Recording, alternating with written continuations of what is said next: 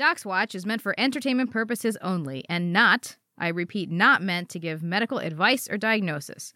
Always consult your doctor and not your podcast host if you have a medical question, concern, or ailment. Enjoy the show.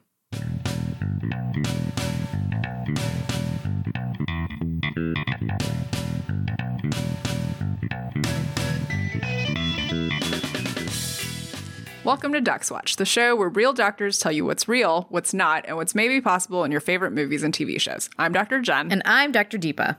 So last episode, we talked about how you go about making zombies, which in our current times is mostly with questionably engineered viruses. But how do you go about unmaking a zombie? Will Smith will show us a way, sort of. We will cover a 100% effective cure for cancer. JK, that's not a thing. Dried scab powder. And vaccines. Everyone get your flu shot. Enjoy! Okay, Deepa, let's go to rounds. All right, so today we're still talking about zombies. It is still October. But today we're going to talk about a different movie, which is the film I Am Legend. Oh my gosh, I usually say the year. What year is this movie? Goodness gracious. It's something. You're usually the person. I'm usually the one. It. Oh my gosh, it's in the last 10 years. Anyway. But last time we talked about how you make zombies. And this time we're going to talk about how you cure zombies. Or how you unmake zombies. Or how people try to. So we're going to talk about the movie I Am Legend that stars Will Smith. And Jen is going to give us a summary of this movie. Now, what is our disclaimer about this movie? So my disclaimer about the summary I'm about to give is that I saw this movie years ago, and I only saw part of it, I'm pretty sure. Because this was back when I did have a period of my life where the idea of zombies really freaked me out. So I didn't watch a lot of zombie related media. Mm-hmm. And this was kind of during that time, and I think I watched part of this movie, the beginning part, and then more towards the end. But there's a whole middle chunk that I did not see. Oh my god, I have not seen this movie at all. That's my disclaimer. 2007. I have not seen this movie, but I did read the plot synopsis today. Yep. So that's my experience. I'm about to tell you about this movie from what I recall, and Deepa is going to look at the synopsis and tell me if this is correct. Oh, okay. Let me open it up. Let me open the synopsis. Okay, get started. Okay. So I Am Legend is, I do know that it's based on a book by some dude whose first name is probably, I think is Richard, and his last name is Matheson. Robert? Okay. Hold on. Keep going. Okay. Anyway, Will Smith is some kind of ex-army You're right. It's scientist, microbiologist person. Also, he has a dog. Most of the world, for some reason, is dead from a virus, and the virus made some people into weird vampire zombie creatures that are kind of fast, and they're something seekers, night seekers, dark or something seekers. like that. You're very dark close. Seekers. Dark seekers. Okay. Will Smith is trying to find a cure for this virus, I guess using his own blood for some reason that I don't really understand. Because he's immune. And that's why. Okay, well, we'll come back to that. Okay. But so he's trying to figure out a cure, and I think he's experimenting on animals and stuff. And then at some point, for some reason, he traps one of these vampire zombies. I'm going to call them Zampires. And experiments on it to try to make a cure or a vaccine or whatever. Yes. For this virus. A bunch of things happen that I don't really remember, and his dog dies. And that makes him mad, understandably. Yes, he does get mad when the dog dies. And then some other stuff happens and people show up. Other people show up for some reason. Yeah, a lady and a boy. Okay. They're from Maryland. More things happen that I don't really remember, but at the very end, Will Smith has figured out a cure, and he gives the cure to, this lady, and then blows himself up with the other zombies, and then the lady makes it to, some kind of refuge where there are other people who are not zombies with the cure. Yes. And that's the end of the movie. So there's stuff that happens in the middle that I really don't remember, but I know that Will Smith dies in the end, and also he did make a cure. Yes. He is, yes. So that's that's pretty accurate. I would say that that's the movie. So basically what it is so there's a virus that they were trying to use to make a cure for cancer, which cure for cancer is one of my pet peeve phrases. because there's lots of different types of cancer. What if we add the phrase 100% effective in front of cure for cancer? Because that's what they did, is they created a 100% effective cure for cancer. Right. And what happens is that somehow it gets like released into the world, kills 90% of the world, which is 5.4 out of, at the time, 6 billion people, and then turns 9.8% into the Zampires, or what they call Dark Seekers, and then the remaining 0.2% are people who are immune to the virus, but the prey of the Dark Seekers. So Will Smith is like trying to figure out, using his own blood, because he is quote unquote immune, he's trying to figure out like how to create a cure for it so that he can, I guess, try to cure the Dark Seekers, instead of just, because that's the only way they're going to be able to get back to like normal life, I suppose. That's actually a really interesting point, because if he is trying to develop a cure for the Zampires, then he has to know on some level, or he has to hypothesize on some level, that they're still somehow human. Yes. Unlike what most people say about zombies. Like, he's not trying to just, because it would be impossible. I mean, it's 588 million Dark Seekers versus 12 million immune humans. Right. So but it also means that you have to like you would have to get the cure to all of them, which they don't. Well, you have to get the cure to all of them, but then also you have to like accept that you're experimenting on people, because that's what you believe, right? Oh, if yeah. You think that you can cure them. Yeah. Is that you have to believe that like they're fundamentally human. Right. Because you're trying to undo what the virus does. Right. So what's interesting about this one is that the idea here is that the virus, it's just the virus that got into people. It's not human to human transmission, right?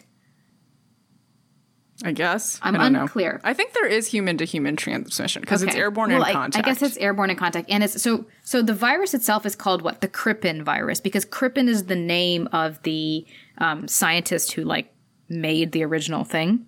Cameo by Emma Thompson in the movie. He was trying to, oh really? Yeah. He was trying to uncredited cameo. Uncredited? Who uncredits Emma Thompson? Well, I think Emma Thompson could be like, no, don't worry about it. I don't need to be credited in this zombie movie. I have no idea where this is going to go. Will Smith signs up for all kinds of things, said the person who was Nanny McPhee. So it was, made by Dr. Alice Crippen as a quote-unquote cure for cancer. 100% effective. 100% effective with no side effects. But what they say is that the virus began to mutate and then cause this syndrome. Why don't we call the Dark Seekers a syndrome? Because that's basically like what's happening. It's a syndrome. It's just like a constellation of findings. Specifically, this cure for cancer that they made is from a re-engineered measles virus. So this goes back to kind of what we talked about last episode with gene therapy and using viral vectors. Presumably that's what they're talking about here. Yeah. So they used a measles virus, put 100% effective cure for all cancers, I guess, inside of it, and then just like release that. But like released into the world, what if you didn't have cancer? You know what I mean? Like, then you just have measles. Well, in this case, for some reason, instead you have rabies? You have they say like a rabies-like symptom, which, I mean, thankfully we've talked about rabies before, so we don't have to go into all that.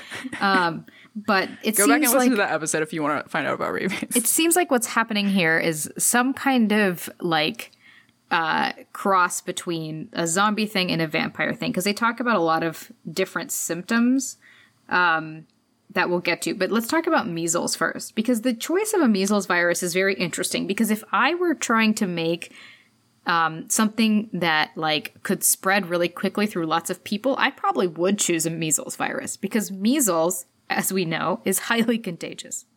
And it is the measles itself as a syndrome or as a disease, as a sickness, causes sort of like, when we take tests in medical school, we know it's measles when they talk about somebody having a cough, a runny nose, also known as coryza, or and conjunctivitis, which is like, eye inflammation.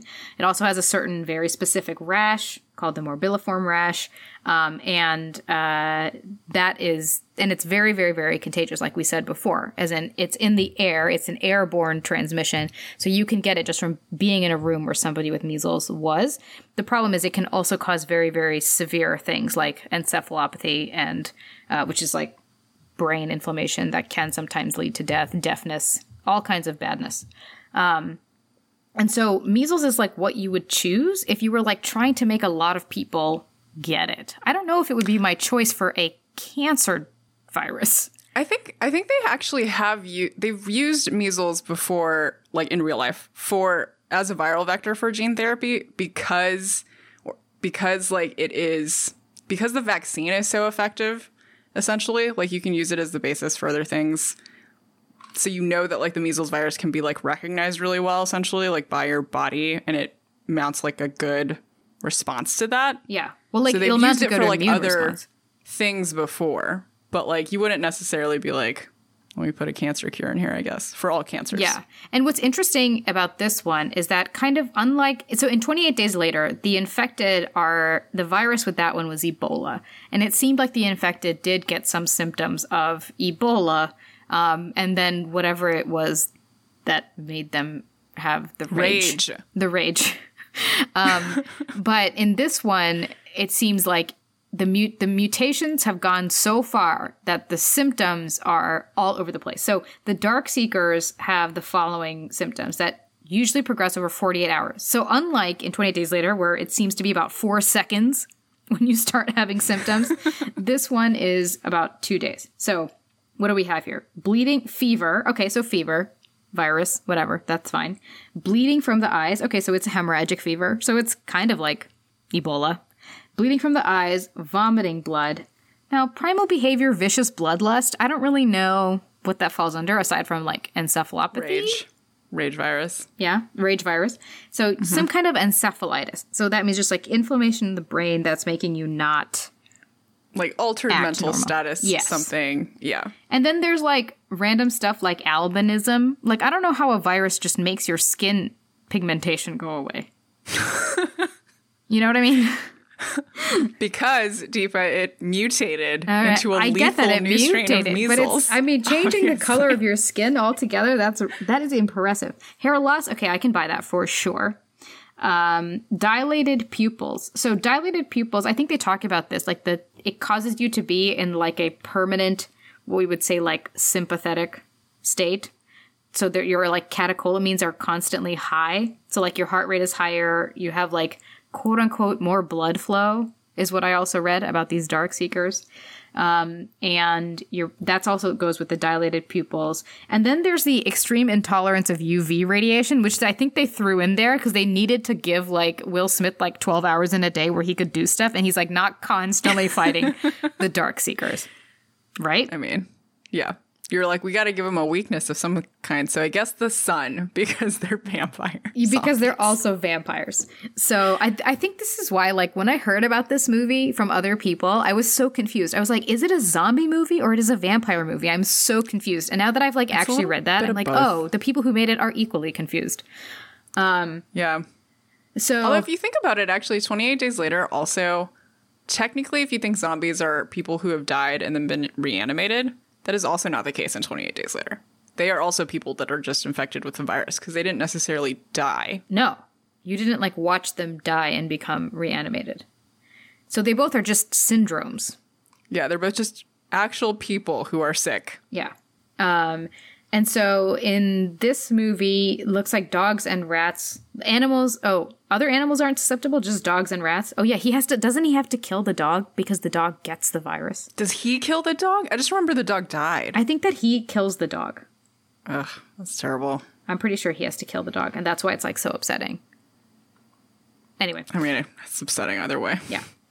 So the causing the host body to constantly pump itself full of adrenaline, like that's kind of like not tolerable after a certain amount of time. Yeah, that's not like you can't do that for infinity. That's just not how. You definitely can't do it for infinity. Work. Your poor heart is going to be like, I don't want this anymore, and will eventually start failing.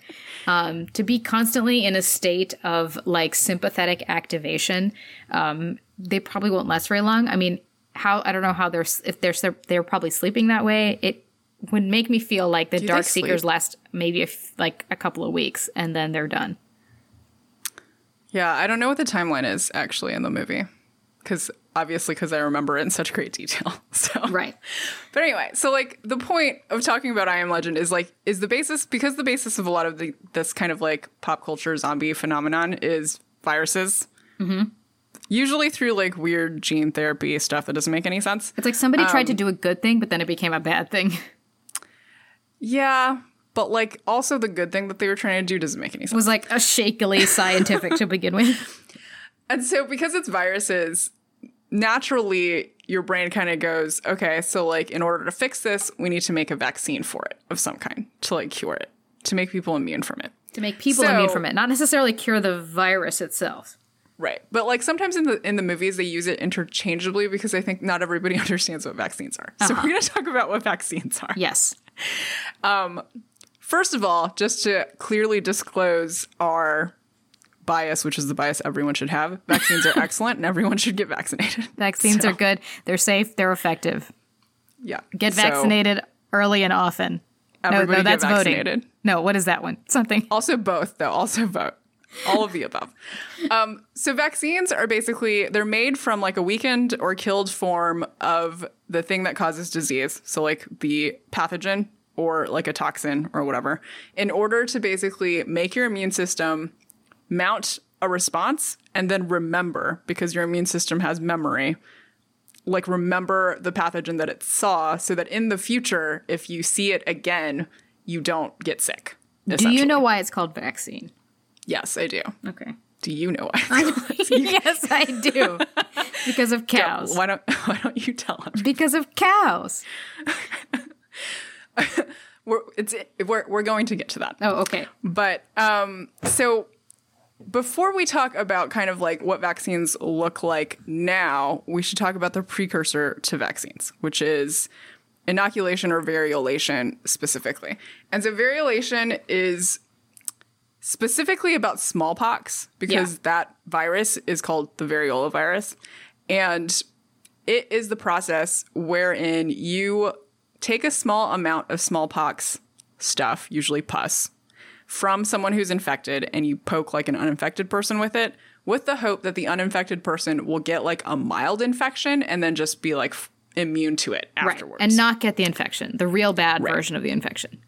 Right, because smallpox was a terrible, terrible disease, and it basically killed like 20 to 60% of all of the adults that were infected and over 80% of children who got infected.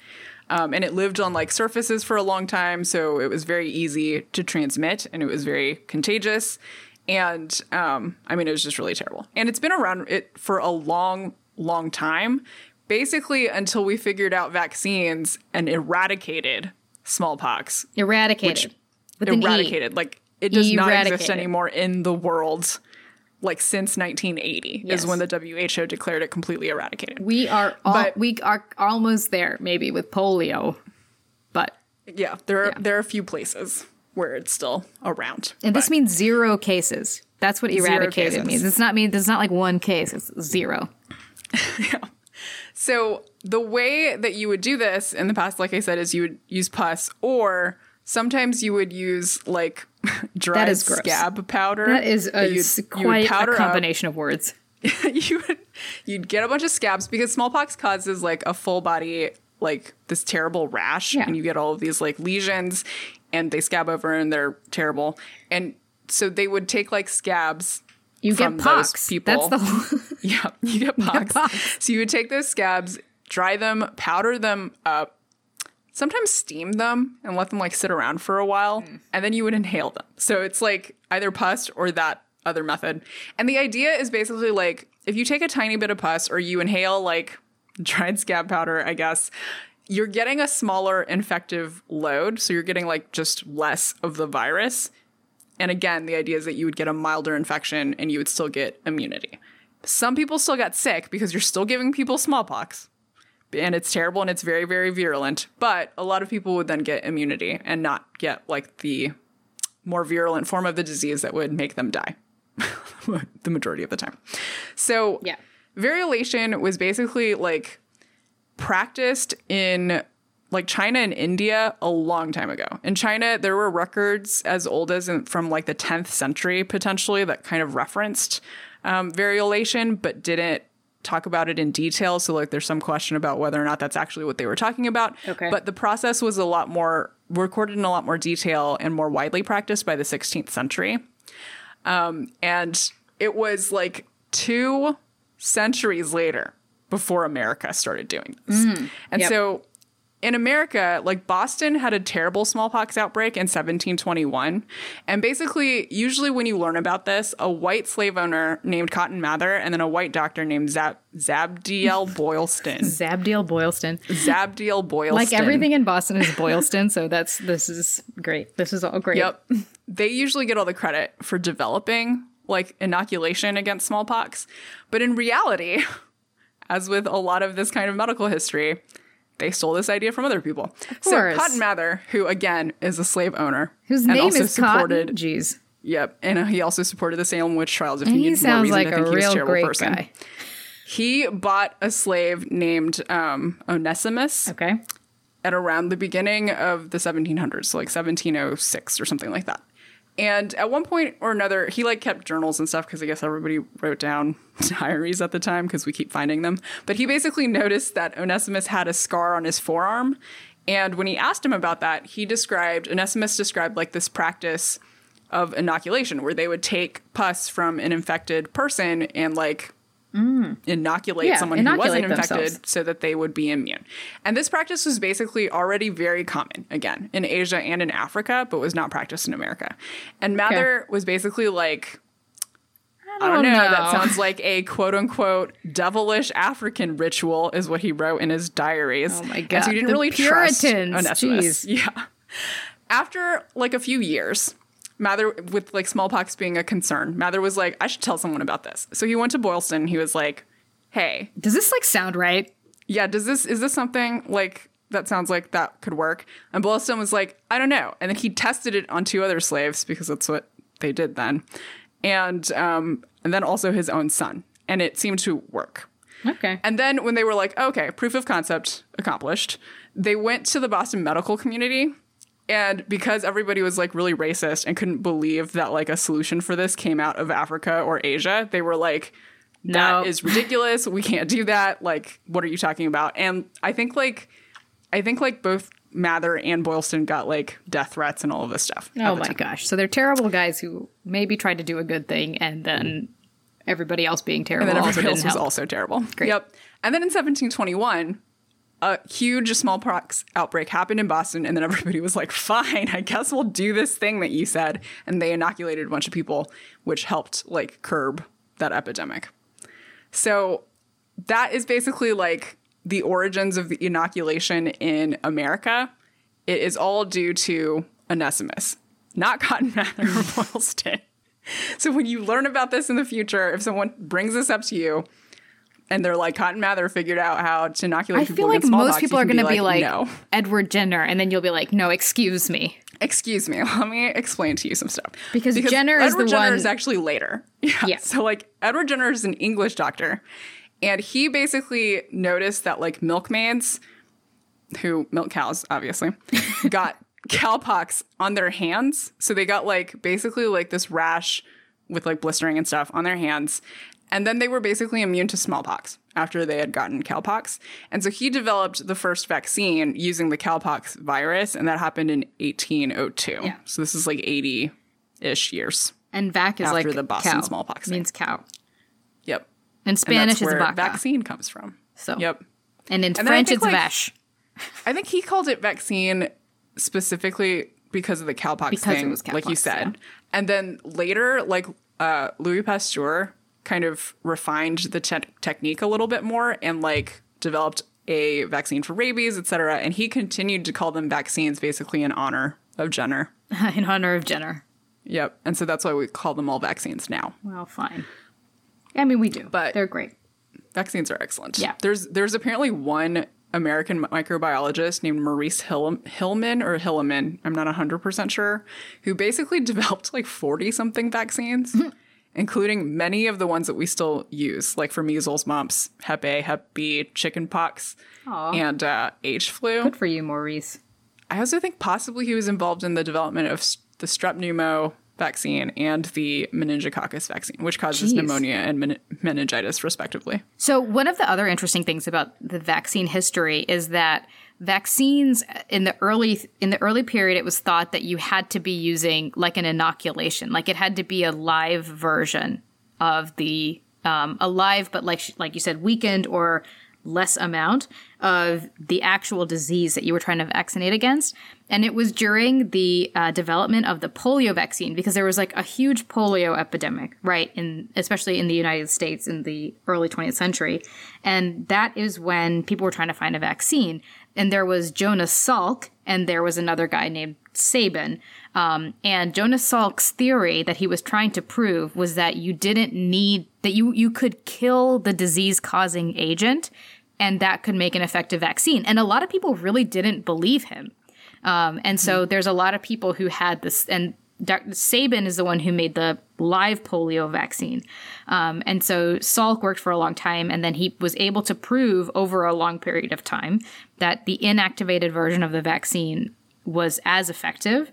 And so that's kind of like, I would say, like when the next big change in like vaccine development came, because now we don't have to use as much of the actual like infectious agent to make vaccines. We're able to use other things like a protein sequence on the surface or something like that, or an inactive form of the virus in order to get the immune response that you need to get. And so that was like another huge development in making vaccines. But it was interesting because similarly, like people just didn't believe him. They didn't believe that it was like possible. Nobody ever believes that you would still have like be able to develop immunity from an inactivated vaccine. When we're talking about viruses, like we said, they're not really alive or dead. So in this context, when we're saying like active virus or a live virus, that basically means that like virus that is still capable of reproducing and then infecting people.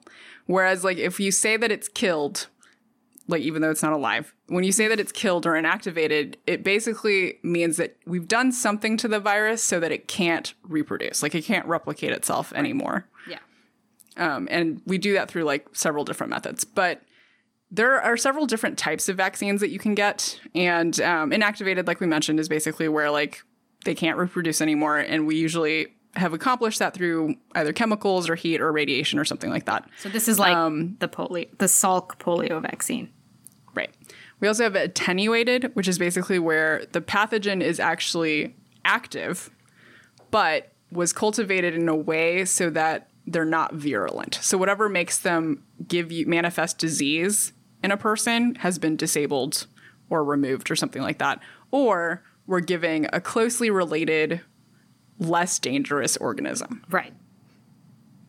So like, for example, in some places of the world, you can get a vaccine against TB, which uses just a different entity. And it's called the BCG vaccine. Yeah. And like my parents had to get this. I don't know if your parents had to get this. I think my mom had, because she has a scar on her arm. Yes, exactly. So this particular vaccine, the way that it's like administered, it's like a bunch of tiny little pokies, and it leaves this sort of round. It's scar. like a circular looking. Yeah. So my parents both, because they grew up in India, they both got this vaccination. Yeah, and my mom grew up in China, so similarly. There's also toxoid vaccines. So sometimes the case is that like it's not the virus or the bacteria itself that is causing the disease. It's like something that they produce, usually bacteria, because viruses, again, don't produce anything besides themselves. Exactly. And so like it is bacteria where like they're producing some kind of toxin that causes the illness. Like in the cases of tetanus and diphtheria, the vaccines for those things are basically like the toxic compound that has been inactivated that we introduce so that your immune system can recognize So in it. like tetanus, it's the tetanus toxin, and you're asking your body to recognize the toxin. Right. And then there's also a subunit vaccine, which is basically where you use a fragment of the pathogen to create the immune response. So like oftentimes this is basically like using surface proteins or the proteins that your body would recognize to like allow entry for the thing. So like the Hep B vaccine, for example, is made with surface proteins so that your body can basically see when it is trying to sneak in and stop it. And then there's conjugate vaccines, which is basically, so like some bacteria are coded in such a way where if they infect you, your body can't see it very well because like for your immune system to see something, it basically needs to like see proteins of a specific size. And it has to like oftentimes. create a linkage to it also. Right. And if it can't do that, then it's hard for your body to mount any kind of immune response. And so if there's a bacteria that basically makes it hard for your body to see it, then you can link that with some kind of protein that is easier for your body to see, and that's called a conjugate vaccine. Right. And then there is what is called a heterotypic vaccine, which is where you use a pathogen that actually infects other animals but doesn't normally infect humans or causes very mild disease in humans, and you use that to create a vaccine. And that's like the smallpox vaccine, because we used cowpox in that case. Right. And those are all the different types of vaccine. And I think that if you go through your normal vaccine schedule, you get all of these. Mm-hmm. Right? I think so. Because the flu vaccine is live attenuated. Yeah. Well, yes, you're right. Yeah. Well, depending on which form you get, I guess. Flu vaccine you get, yeah. Yeah. But yeah. So, depending on, like, because the flu vaccine, you can get the nose form or the shot. And one is live attenuated and one is inactivated, I think. Yes. But in I Am Legend, he is looking for a cure, right? Right. And it's interesting because what they say is that there's a 0.2% of the population that is immune to it, which is an interesting way to phrase it because it implies that they have something in their body that like gets rid of the virus or like, that like handles the virus. But I think what they're actually trying to say is that there's 0.2 of the population that is unaffected because the way that I interpreted there's two. Well, you finished your interpretation. And so, then I'll tell you for what example, I found like there's a lot of research into like people who are infected with like the HIV virus and don't develop HIV. And it's mainly because they lack a certain receptor on their cells that the virus needs to like attach itself to the cells. So my thought is that the people who are unaffected by the Crippen virus lack a receptor for it. And like because like we talked about viruses last episode, viruses need some like a cell's machinery in order to replicate themselves. Yeah. And so do like whatever they do. Theoretically these people would be naturally like immune to measles also. I mean not immune, but like unaffected. So like the virus gets into their body, it cannot get into their cells, so it cannot replicate, it cannot cause the symptoms. And that is what the uniqueness is. Of that 0.2%. Now, how do you then what the movie or my reading of the plot synopsis implies is that Will Smith is trying to figure out what it is about his blood that makes it so that like he doesn't get it, and he does like some experiments and stuff. But ultimately, like I think that, and then he creates some kind of a quote unquote cure that he then puts into this dark seeker that he captures, and it like reverses the virus symptoms. So he's like giving her a treatment, which could theoretically be a gene therapy, but I don't know exactly what it's doing. You know what I mean? Like she's already affected systemically by this virus. Really systemically. And so like just removing the receptor at this point, she would have to like, you'd have to turn over like every single cell in your body. Yeah. Yeah, because I think basically when I was thinking about this, I followed the same thought process as you did. And I think that whoever wrote this movie got a little bit confused on 2 points, right? Because they basically got confused between having immunity because you have antibodies to something. Yes. Right? And then also having immunity because literally, like genetically, you are not producing a specific protein that this virus needs to see in order to infect you. Right. Like those are two different things. Yeah. And the reason why they're different is because like in the one case, like if you have a genetic reason for why you don't produce the protein that the virus needs in order to infect you, you can't make anything with that, right? Because that is just like your DNA, just that is what it is. Yeah, Like, I mean, unless you're missing a protein. The only thing you could do is like you would have to kind of make an inhibitor. You'd have to make something that's specifically. And that's how we get rage virus. This is how these two This is how you movies get are rage linked virus. together. But you'd have to make something that specifically blocks that Right. thing only. Right, but you wouldn't be able to figure that out necessarily from a person who doesn't have the protein. Right. Because you can't. You have to see compare the it to protein. people who have right. the Like you'd have to protein. know where in the genome this protein Yeah. was, and then figure out like how to block it. Yeah, basically. so he needed to be doing Dark Seeker experiments at the same time that you're doing because immune people. because Dr. experiments. Crippen's original experiments are no longer helpful because the virus has like a million mutations. Right.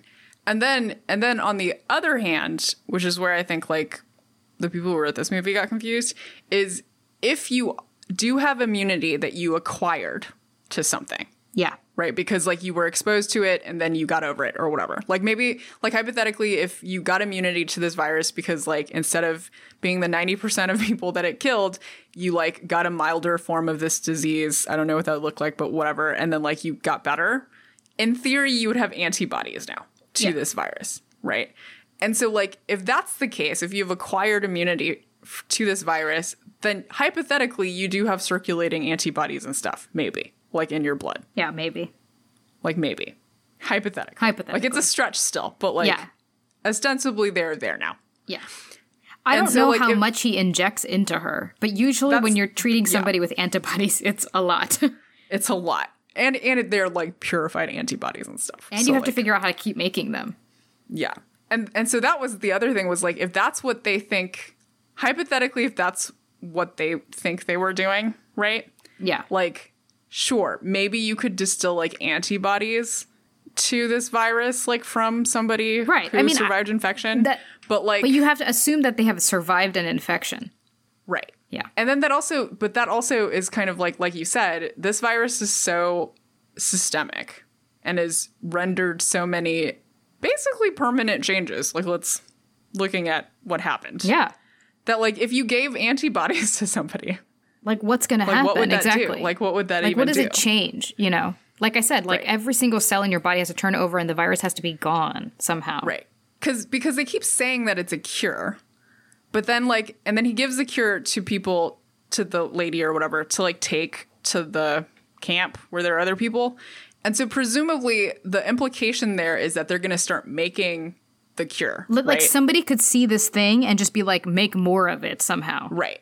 And I feel like on the one hand, it would make more sense if he had made a vaccine, I guess, and like sent it with them so that they could make more vaccine. It still doesn't really make sense because like the way that he is immune to this thing doesn't make any sense, but like right, and the way that everybody else is context, too. Yeah. Right. So like that's originally what I thought, but then once I was like, oh wait, it's supposed to be a cure, it makes even less sense because you're like, how do you reverse this process now that you've started just pumping your body full of adrenaline and you have albinism and your skin cells don't have pigment anymore and like all of this stuff, like what your skin is sensitive to ultraviolet light. Yeah, like how do you undo all of that?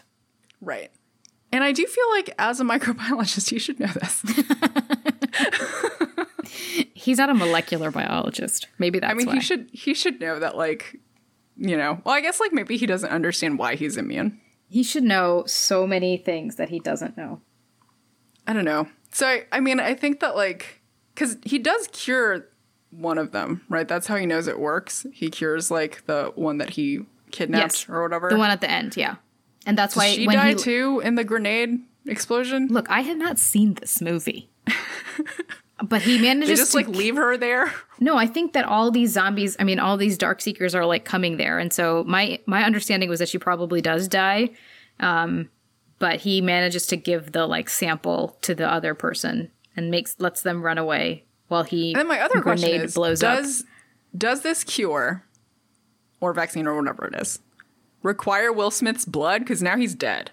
I don't think it does because I think that whatever it is that he has, the other people who are surviving should also have. So like whatever is making him immune. Yeah. But then so what did honestly, he what he should have given her was like a set his of notes. instructions. Yes, exactly. Be like, here's my lab notebook. Take Be it like, with if you. somebody just handed a biologist like a vial of blood and was like, hey, make more of this. What do you want me to do with this? What am I supposed to do with this? What is this? First of all, It's not there even is labeled, not probably. enough. There is not enough. There is no way there's enough to do the number of experiments you need to do to figure out just what it is. Because you don't know how much you have to give someone. You don't know what it is. You don't know how much you need. I mean, you do have any to just given thing. analyze it to begin with. You know, like there's not even probably enough to analyze it. And if you were trying to analyze it, what do you think it is? Because he made it from his blood somehow with rudimentary equipment. Yeah. I mean, it has to be antibodies. That's the only thing I can think of. Even though that doesn't make any sense because he wouldn't make antibodies. Without, like, giving it to himself Yeah. somehow. Or making a vaccine. Well, he wouldn't make antibodies because he literally cannot. He can't be in theory, infected see with the it. virus. Yeah, his So, body like, can't see it, so it can't make an immune response to it. Right. I don't know. I don't know what he gave them. I don't know. I do not know. I cannot figure it out. He just gave them a random vial of Just blood. like, here's my blood. And those camp scientists are like, He probably didn't even I give it don't in a understand. heparinized tube, and they're just going to have yeah. this like big They clotted get there, mess. it's just like a jelly clot. And she's like, here, this dude who lived in a desert wanted he you to was have really this. sad about his dog, and And the camp scientists he were gave like, this to me. I don't, thanks, I guess. And then as soon as she like turned her back, they were like, let's throw this away. Like, what is this? Be like, okay, we have our like Brazilian like whatever thing to escape everybody. Maybe what we didn't see was that she actually secretly did have his lab notebook. And that's how they Yes, manufacture the cure. that's probably what happened. Because otherwise, I don't know why people just in general think that it's possible to like do stuff with like random fluid that you don't know what it is. You don't know how it got there. You don't Like, know like this is what you need. What process people went through. I feel to like get we there. went through this with when we talked about the X-Men cure too. Yeah, but it's just like Like, what did I you don't know. take out of him anyway? Just like the idea that you could just be like what is important is like the fluid at the end that nobody can do anything with. Or knows like what it is? Yeah. Like, because here's the thing. Like, if you go to pharmaceutical companies and stuff like that who are developing vaccines, they're not patenting, like, what the patents are basically on all of their notes and stuff, right? Like, when they've developed the process for, Yeah. like, making the thing. Yeah. That's, like, the thing that is actually valuable because, like, you need to know how they got there in order to make this like random vial of clear fluid or blood or whatever you have at the end. Because if you don't have that process, like all you have is a vial of mystery fluid and there's like nothing you can do with that. Yeah. Or basically you have to use it all up trying to figure out what it is.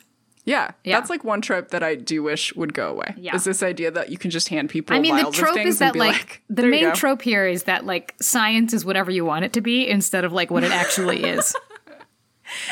Which is difficult mostly. That was like a 30 And- Rock Dr. Spaceman.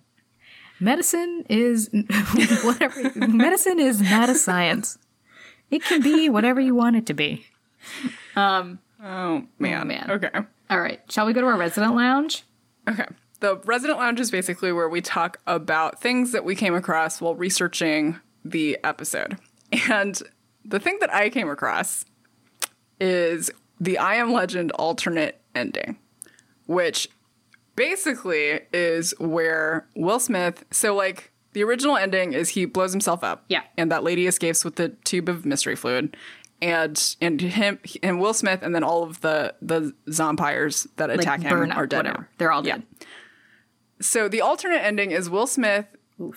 This is rough. like, he's there and the leader of the Zompires, I keep forgetting what they're actually called. What are they Dark called again? Seekers. Dark Seekers show up to his house and apparently, like, the lead one punches the window or whatever that Will Smith is protected When behind. I read and it, said that it makes a butterfly shaped it makes like a butterfly shape. crack. Which then Will Smith is like, oh man, that like Dark Seeker that I kidnapped also has a butterfly tattoo. I'm connecting the dots and somehow I realize that the leader of the Zompires is looking for his Like mate, partner. Yeah. I guess. Who he has And- imprisoned and to do experiments on.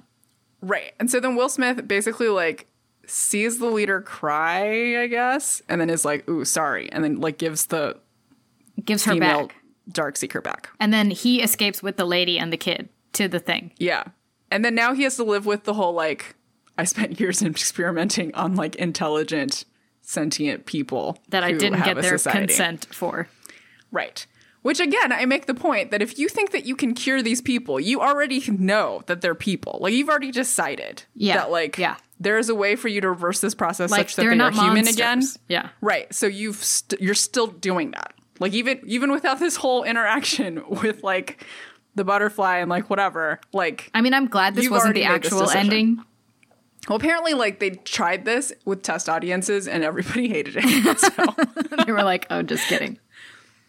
But I think this is actually, like, closer to the book's ending, is my understanding. Is the book ends with him, like, the I Am Legend title of it is about the idea that, like, the zompires are attacking him because they're afraid of him because he kidnaps them.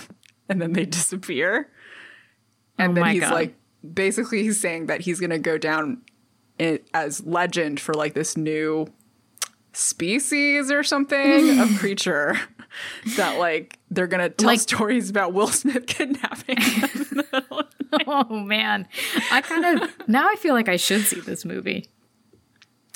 I mean, just remember the dog. I just remember like all the marketing for this movie was about like him and this German Shepherd. That's the thing, is I kind of want to see it again to fill in the blanks, but also I really don't want to watch him kill his dog if that's kind of what happens. Like, I don't know that they're going to show it to you. That's the other part that doesn't make sense to me, is like, why does it infect rats and dogs but no other animals? Yeah, because isn't there like a horse or something at some point? There's a horse in 28 Days Later. Oh, there's multiple horses. When they inexplicably like camp at that one place, they see like they had to stop after like horses. 2 hours of driving, so. And then what's his name? Frank watches these horses and he's like, they're a family. And I'm like, what's and I was happening like, right it's like 2 black horses and 2 white horses. And I was like, are they a family though? I'm also like, what is the meaning of this scene? Like, what are you trying to say, that you guys are a family? Because you just met each other. You just met each other like 2 hours ago. Anyway. I mean, he and Hannah are a family, I guess. That's yes, he and his daughter are a family, definitely. Anyway, so that's one thing that I came across, and I was just kind of like, this is a lot, actually. It is a lot. All right, shall we go to our discharge summary? Okay, so the actual review of the thing. In this case, I think we should talk about the Crippen virus cure. Oh, Crippen virus cure? Oh my gosh. Crippen virus cure, 1 out of 10 congealed tubes of Will Smith's blood. Because that's all that's going to be there on the other end. Yep. In a similar vein, I'm going to give it 0 out of 10 missing lab notebooks, because 100% they cannot reproduce this without his notes. So there is no cure in this world, right? So 0. No, 0 out of 10. Cure. That's what happens. Will Smith just sacrificed himself for no reason because he did not give random lady all of his notes, which was really the important part. Yeah. So he could have like made a recording, I don't know, something of what he was doing. Again, it's been so long since I've seen this movie that I don't remember if he was recording notes. I mean, but either way, I don't remember. It's already established he's not the best scientist. Right. But even bad scientists keep notes. One would hope. Yeah. Anyway. Okay. Well, that is our second episode about zombies and unmaking them, I guess. So thanks for listening. And we'll see you next time. Thanks for listening to DocsWatch. You can subscribe to our medical ramblings on Apple Podcasts, Spotify, or wherever you get your podcasts. Find us on Twitter at DocsWatchPod or visit us at DocsWatchPod.com.